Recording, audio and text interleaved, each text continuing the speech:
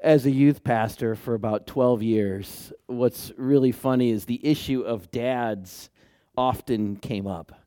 And here's the thing, I'm not a dad basher. As you just saw, I love dads. I think dads are the funniest thing on the planet, right? If you ask my family what's their most enjoyable part of me, it is by far laughing at me. You know, they've made a career out of it. And so I am not a dad basher. I have met tons and tons of wonderful fathers, and I feel blessed to have one as well. But I think you'd almost have to be blind or deaf to not realize that fatherhood is under attack in America. Now, I'm not an expert, but I see why a lot of people in our day and age struggle when we use the term Heavenly Father, because the word father and the concept of fatherhood is so under attack. In fact, for most people, the concept of father is to be avoided with as much effort as possible. And over 12 years of youth ministry, I heard sort of what I would call the common stories. And here was kind of a common story that I heard with many of the girls who were in our youth group. They would say kind of something like this. My dad left before I was 10. Now, he assured me that it was not about me, that it was about him, that he needed to find himself. But what does a little girl hear? It's all about me.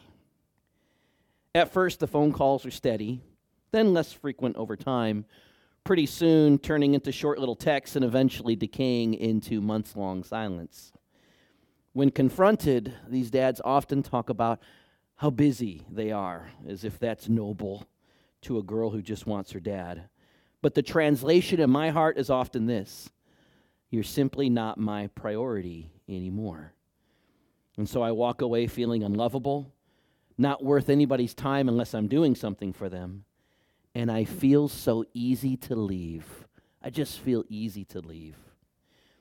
Now, here's a common story I hear among a lot of the boys. Nothing I did was ever good enough for my dad. He would say things like, try to do better next time, even when I had just done my very best. Had a winning season in Little League? Well, son, you can always do better next year. Got an A on a test? Well, son, you know, one good grade doesn't mean you'll pass. Took a girl to the prom? Don't screw it up or she may never talk to you again. After a while, it was not that my dad didn't want to talk to me, but I didn't want to talk to him. I just couldn't hear one more speech where I didn't measure up, which left me feeling condemned and rejected, feeling like I was doomed to failure. I can't wait to leave. Now, in one instance, the dad left his daughter feeling like she was easy to leave as he was the one who left. In another instance, that you'll never be good enough standard left the son feeling like he couldn't wait to leave. But in both instances, in both stories, you hear the word leave in there. Now, because we cannot see God and because we cannot touch God like a human father, it can very much feel like God has left. He's somewhere, but he's not here. Because we can't do what we can do with each other in the same way that we can with God in a physical sense. And on the other hand, if you misunderstand passages of the Bible, and many people do, too many people do, you could very well see God as a father who you'd rather just leave because he has standards that you feel you could never meet. What I'm trying to accomplish, and when I say I mean the Holy Spirit, what God is trying to accomplish through this series, No, Not Never, is that these are firm foundations with which God builds his relationship with us, meaning they don't change, they don't shake, the devil can't shake them, earth can't shake them, people can't shake them. A nuclear bomb could not shake this foundation. That in Jesus there is no condemnation, and we are not forsaken, and we will never be abandoned. When you start there, you realize that God is not a God who's ever going to leave, and God is not a God you ever want to leave. In fact, God is a God that you want to stay close to all the time, because even when you blow it, he's the God that's right there ready to pick you up and get you back on track. Amen? One of the ways in which we can get to know God is by getting to know Jesus. This is a hard concept for many Christians because we say Jesus Christ is the what of God? The Son, right? Jesus Christ is the Son of God. So when we see Jesus, we kind of see us, how we're to relate to the Father, how we relate to it. And that is very much true. I don't want to dispel that for a moment. When we see Jesus, we see us relating to the Father. But the problem is Jesus is not merely the Son. He's also God himself. And he says a very important scripture in John chapter 14, verse 9. He says this, anyone who has seen me has seen the Father. John 14:9. Anyone who has seen me has seen the Father. So if you want to learn a little bit about how our heavenly dad is, we only have to go as far as looking at the gospel and looking at Jesus, seeing what Jesus said, seeing what Jesus did, seeing how Jesus interacted to know this is how our Father interacts. So up on the screen here, you're going to see some of the ways in which I have sort of summarized it for you as to how God is that good dad that all of us yearn for. And by the way, I have a great dad, but I still want the heavenly dad because he's infinitely better. No offense, Dad. He's infinitely better, all right? The first one is this. Next slide, real quick. So what kind of dad is God like? First of all, he is the Father who heals us. He is the Father who heals us. In our family, my wife is our primary healer because she's qualified and because she cares. For me, you're bleeding, just lick it. For her, she'll get a Band-Aid, she'll clean it, she'll put Neosporin on it. So we have delegated most of the healing in my family to my wife, but that does not mean that I have not gone in the middle of the night to get children's Tylenol or infant Motrin. There is something about God that's so awesome. He's a healer. In fact, in the Gospels, stories of Jesus healing occur 26 times. Not just once, not just twice, 26 times, because Jesus wants to emphasize, me and the Father, we are healers. We want to heal you. Second thing is, he is a Father who provides for us. 37 times in the Gospels, you see Jesus providing in some way. One time he fed 5,000 men, who knows how many women and children were there, lunch out of a few loaves of fish and bread. Another time, Peter couldn't pay his taxes. You know what? He provided for Peter's taxes. Now, how many of you would say, God, can you provide for my taxes? That's a pretty good deal. I'll take that one. All right? Yeah. When they ran out of wine at a wedding, Jesus provided the wine. And when Lazarus was dead and in the grave, he provided new life by resurrecting him from us. So the Father is a provider. So he's a Father who heals. He's a Father who provides, right? He's also a dad who fights. He's a dad who fights for us. There is not just the enemy, but there are enemies out there. There is opposition. There are forces against everything God wants to do in your life, every good thing that God wants to do in your life. And God fights for us. 11 times in the gospel, Jesus is specifically fighting. And by the way, when I say fighting, it's really not much of a fight. Jesus is snapping his fingers and dismissing a demon from somebody. That's a better way to say it. He doesn't fight a demon. He doesn't drive out a demon. He says go and the demon's gone. All right, it's no fight here. But God fights for us, right? He fights against the dark forces through exorcisms, deliverances, all that kind of stuff. Another thing is, and this one's number 4, he's a Father who dies for us. One time when David Varela was teaching in the youth, this may have been so long ago he was teaching in the kids ministry. He did kids and youth. But he showed a clip of, David, you'll have to help me remember. There was 2 kids and their dad on a cliff, right? And they're climbing a cliff. Now, these are things I would never do with my children because of this scenario. They're on the cliff, and all of a sudden, something happens and there's too much weight on the rope, and one of them has to fall off and fall to their death. And so, I don't know, I can't remember the entire video, but essentially the dad arranges so that it's him, and he cuts the rope, and he saves the kids' lives by falling to his death. That's the kind of God we have. The beauty of our God is death isn't the end for him. He can die 1,000 times, and he'll be right there the next morning to love us and make us breakfast. Amen? And last but not least, he is the Father who gives us life. All of you are here because a father, right, fathered you into this world. Well, if you look at that scripture in 1 Corinthians 15, it says, the first man, Adam, which is the bodies we have, right? We're all from Adam, became a living being, but the last Adam, a life-giving spirit.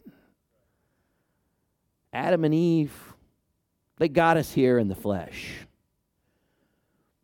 But God is the one who gets us there in the spirit. Amen? Amen.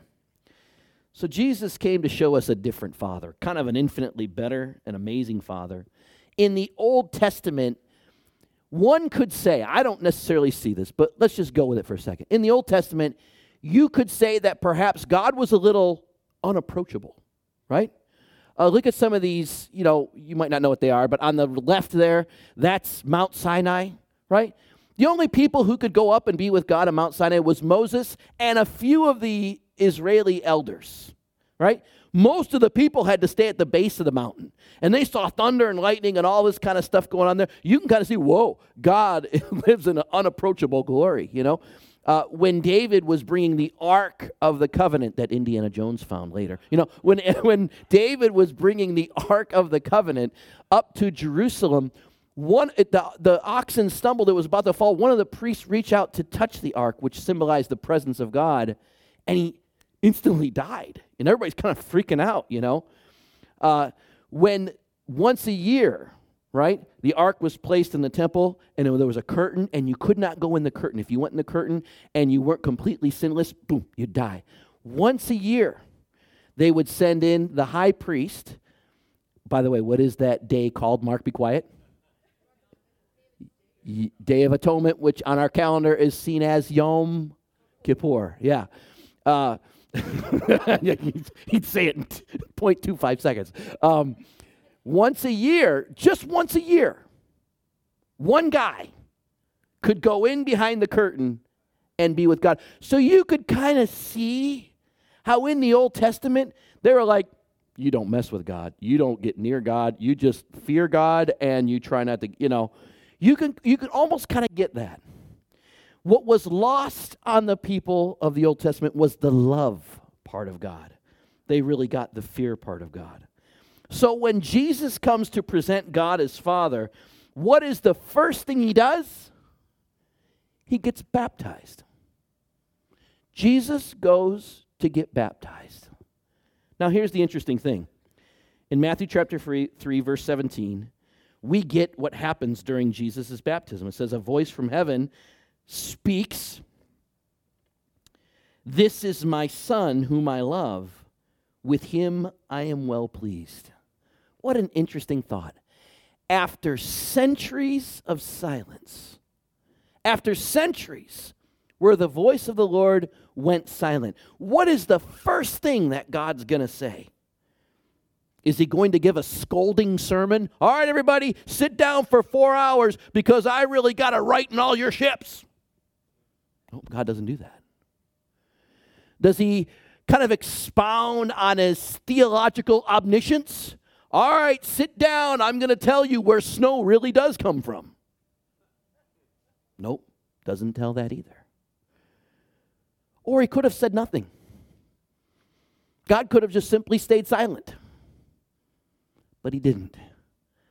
The first thing God says, "That's my boy. I love you. And I'm pleased with you." Now all the people are going, what? What? That's God? Man, we thought we were going to see thunder and lightning.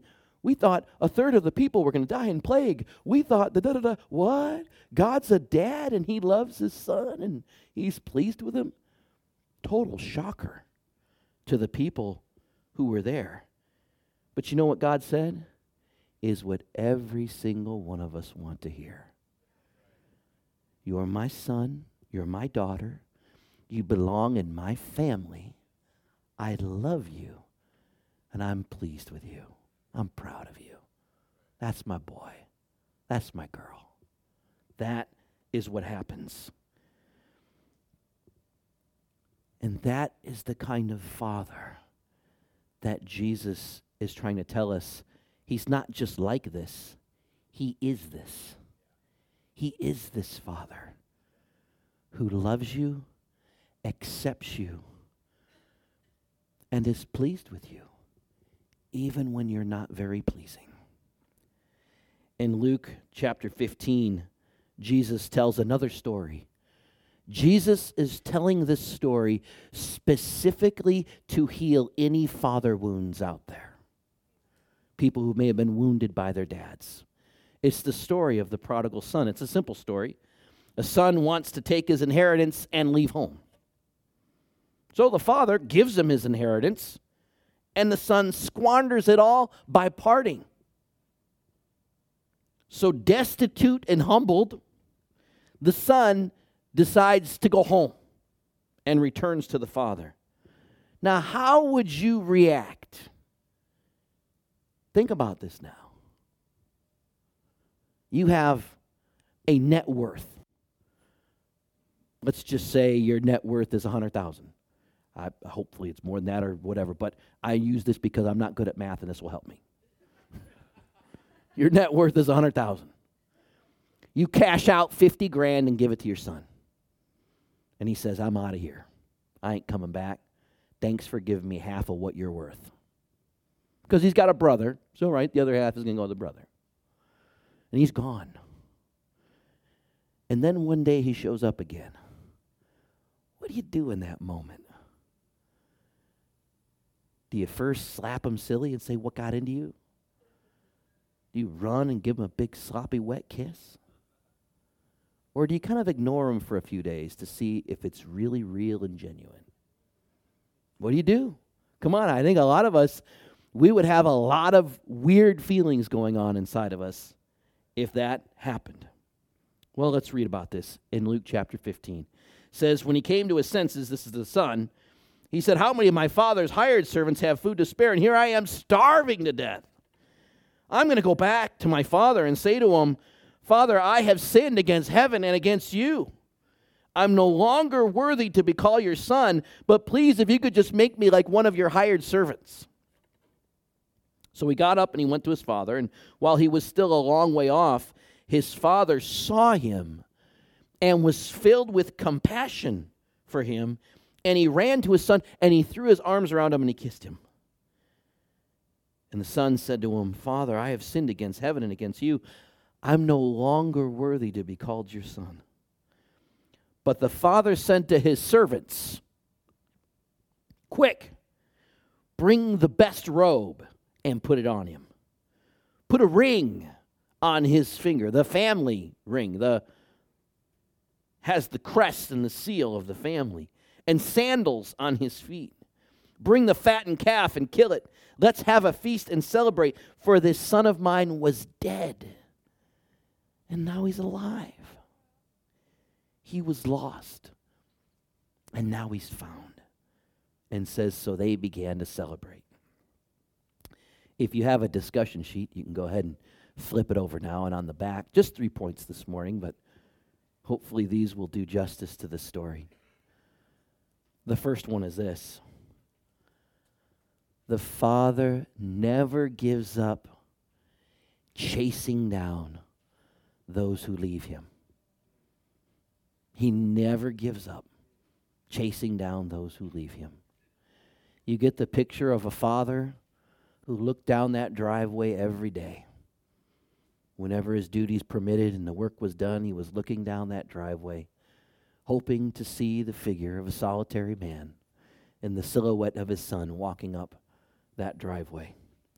Many people, I think, see God maybe as passive, kind of disinterested in our lives, at least here on earth. I mean, God's all about getting us to heaven, right? But whatever happens down here, I mean, that's just whatever happens, happens. But Jesus told these stories to remove any doubt about God's heart toward us in the here and now and forevermore.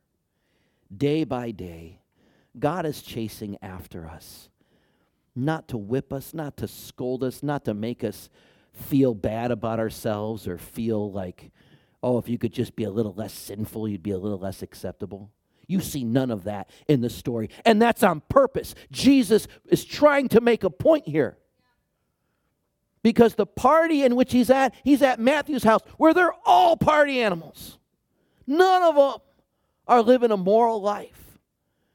So they all don't think they could ever go back home. And Jesus is saying, while he was a long way off, filled with love and compassion, the Father raced to his Son, embraced him, and kissed him. There was a good friend of mine who, in the first church I served at, he had something called bipolar depression. You heard that? Maybe he was manic. I can't remember if it was bipolar manic depression, but he had bipolar depression. Now, the interesting thing was he pulled, and because we were close, we served on many ministry teams together, it was kind of clear to me kind of when he was pulling. I could kind of see it. It was a bit observable. And I remember when he pulled toward that real low depressive state, I would always call him a lot, and I'd check in on him. I was just always kind of worried about him, and I always would think, I'm going to end up picking him up on the sidewalk in front of some bar, or, I was just always really worried about him. And finally I sat down and I told him, I said, you need to know I really get worried about you when you have a bad week or, when you go low like this. He said, you don't need to worry about me. And he said something I never forgot. He said, God always closes the gaps. God always closes the gaps. Yeah, I get low and I start escaping into things. And if God and I were here and I went here, this is what God does. God always closes the gaps, no matter where we're at, what we're doing, what feeling we're feeling at the moment, what mood we're in, or what the last few days have looked like. God closes the gaps and says, bring the robe, bring the ring, put on the sandals. Number 2. This is interesting. The Father responds with joy when we turn to him. The Father responds with joy. God has emotions. Grief is one of them, but joy is one of the primary emotions that he has. Many people think that God is hostile toward sinners. They get that because that's how they feel. They feel like their sin deserves hostility. Or that's how they treat people who sin against them. They're hostile. God is not like us. He's not like us at all. He doesn't get into a hissy fit when somebody offends him. All right? God is not like us. And that's what Jesus is trying to say. When we return to him, it is utmost joy that God's experienced. Do I get it? No, I don't. Because I'm human. I'm sinful. A lot of me wants to grab a boy. Snap. What are you doing? I'm like you. I'm like everybody else. I don't get this kind of love. That's why God is called God and not Tom. But I do get this kind of love. Because probably over 100,000 times in my life, I've had this kind of love restore me back into his presence.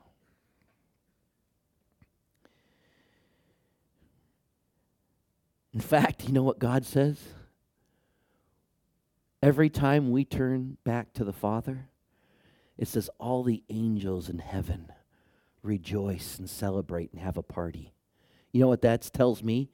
The very culture of heaven Heaven is joy and celebration.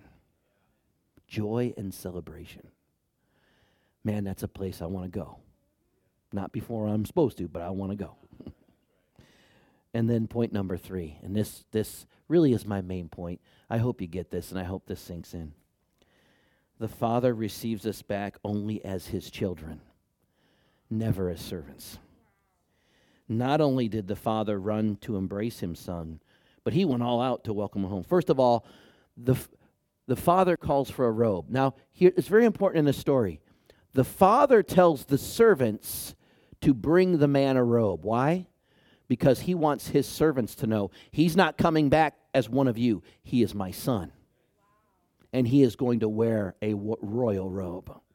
All right? That's the first thing. The second thing he does, he says, bring the ring. That's right. When you had the ring, you had the authority and the inheritance, the full inheritance of the family behind you. The third thing he says is bring sandals to put on his feet. Why? Because servants didn't wear sandals, but sons and daughters did. So while he's coming back saying, Dad, I've sinned. It's been awful. I spent half your net worth, and I don't expect you to like me. I don't expect you to love me. Can I just be one of your servants? Because your servants eat better than I have lately. And you know what the Father says back to him? I will only accept you back as a son. I will not accept you back as a servant. Now, I don't know about you. That would be so hard for me to hear in that moment. I'd want to be punished.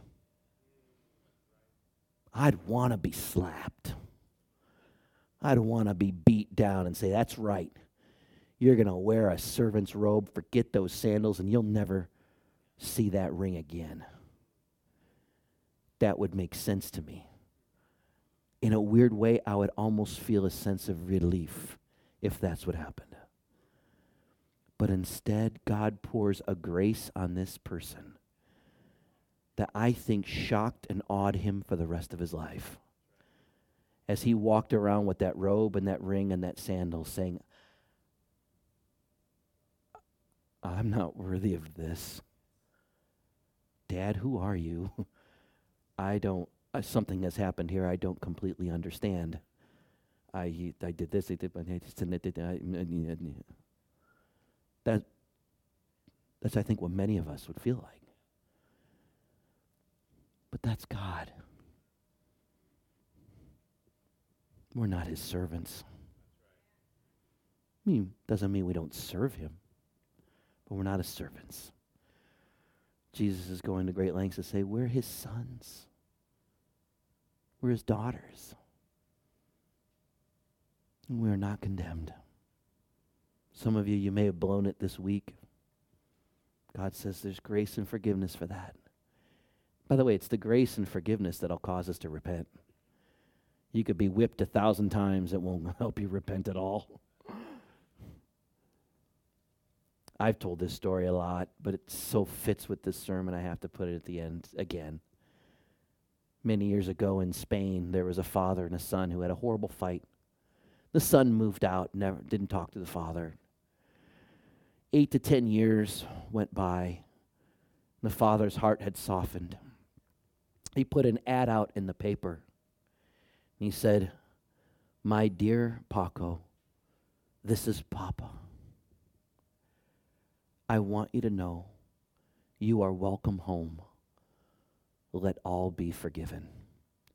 Meet me at this certain square at 10 o'clock, and I'll see you there. And when the father showed up there were 300 Pacos waiting to be reunited with their father. Maybe you had a dad who left. Or maybe you had a dad you left. But with God the Father, he's a father who will never leave and one you'll never want to leave. For in him there is no condemnation. All is forgiven. Just like the ad said. You are not forsaken. Indeed, he will only treat you as a son or a daughter. He will not let you become his servant or his slave. And finally, he will never abandon you. No matter what you've done, who you are, how far you've run. So instead of running from God the Father, instead of running from him, this morning I encourage you to run to him. Someone once told me, but I have an addiction that's been so hard to get rid of. As soon as I can get over this, as soon as I can get some victory and get healed of this addiction, then man, God is the first thing I'm going to run to. And I would say this, you can do it that way, but it's the dumb way. It's the stupid way. Because God says, run to me now. Your sin has been paid for. In fact, if you really want to be free, I'm the one who can free you. I'm the one who can help you. Yeah, but what if I stumble tomorrow? Then I'll be there with you tomorrow, and I'll pick you back up, and we'll get right on going. It blows our mind the way God is with us. But it is the way he is. It is the way he is with us. No condemnation, not forsaken, and never abandoned. Close your eyes, bow your head. The worship team going forward.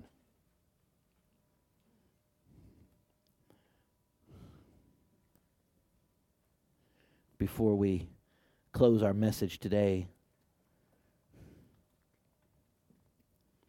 I want to encourage you this morning to take some stock. How would you receive a wayward son? And how would you be received if you were that wayward son or daughter? Seen too many churches turn away people because they didn't fit their DNA. Seen too many families ostracize members because they were sinners. Too many people be too quick to draw boundaries because they didn't want somebody else's unhealth or weakness to maybe touch them a little. Now, there are boundaries you need to touch sometimes. I'm not saying there isn't.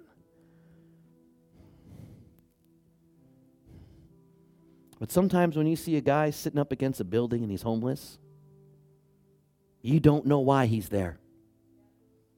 You don't know why. I used to think, well, they probably did this, and this, and God has them there to teach you a lesson. Yeah, I was like that. I could be like that years ago. But now I look at them and I think, man, what did the devil do to beat you up so bad that you're here? And let's get you back with the Father so he can beat the devil up for you and get you where you need to go.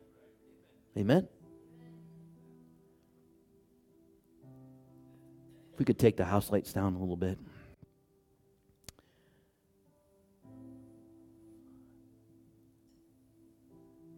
Would you pray with me this morning? Say this with me. Say, Lord Jesus, I do not know totally what you are like as my Father. But the first thing you said to Jesus was, you're my son, and I love you. And the last thing Jesus said as he was dying on the cross is, you're my dad, and I trust you. Let that be good enough for me. You love me. I trust you. Instead of running from you, I commit to run to you. In Jesus' name, amen.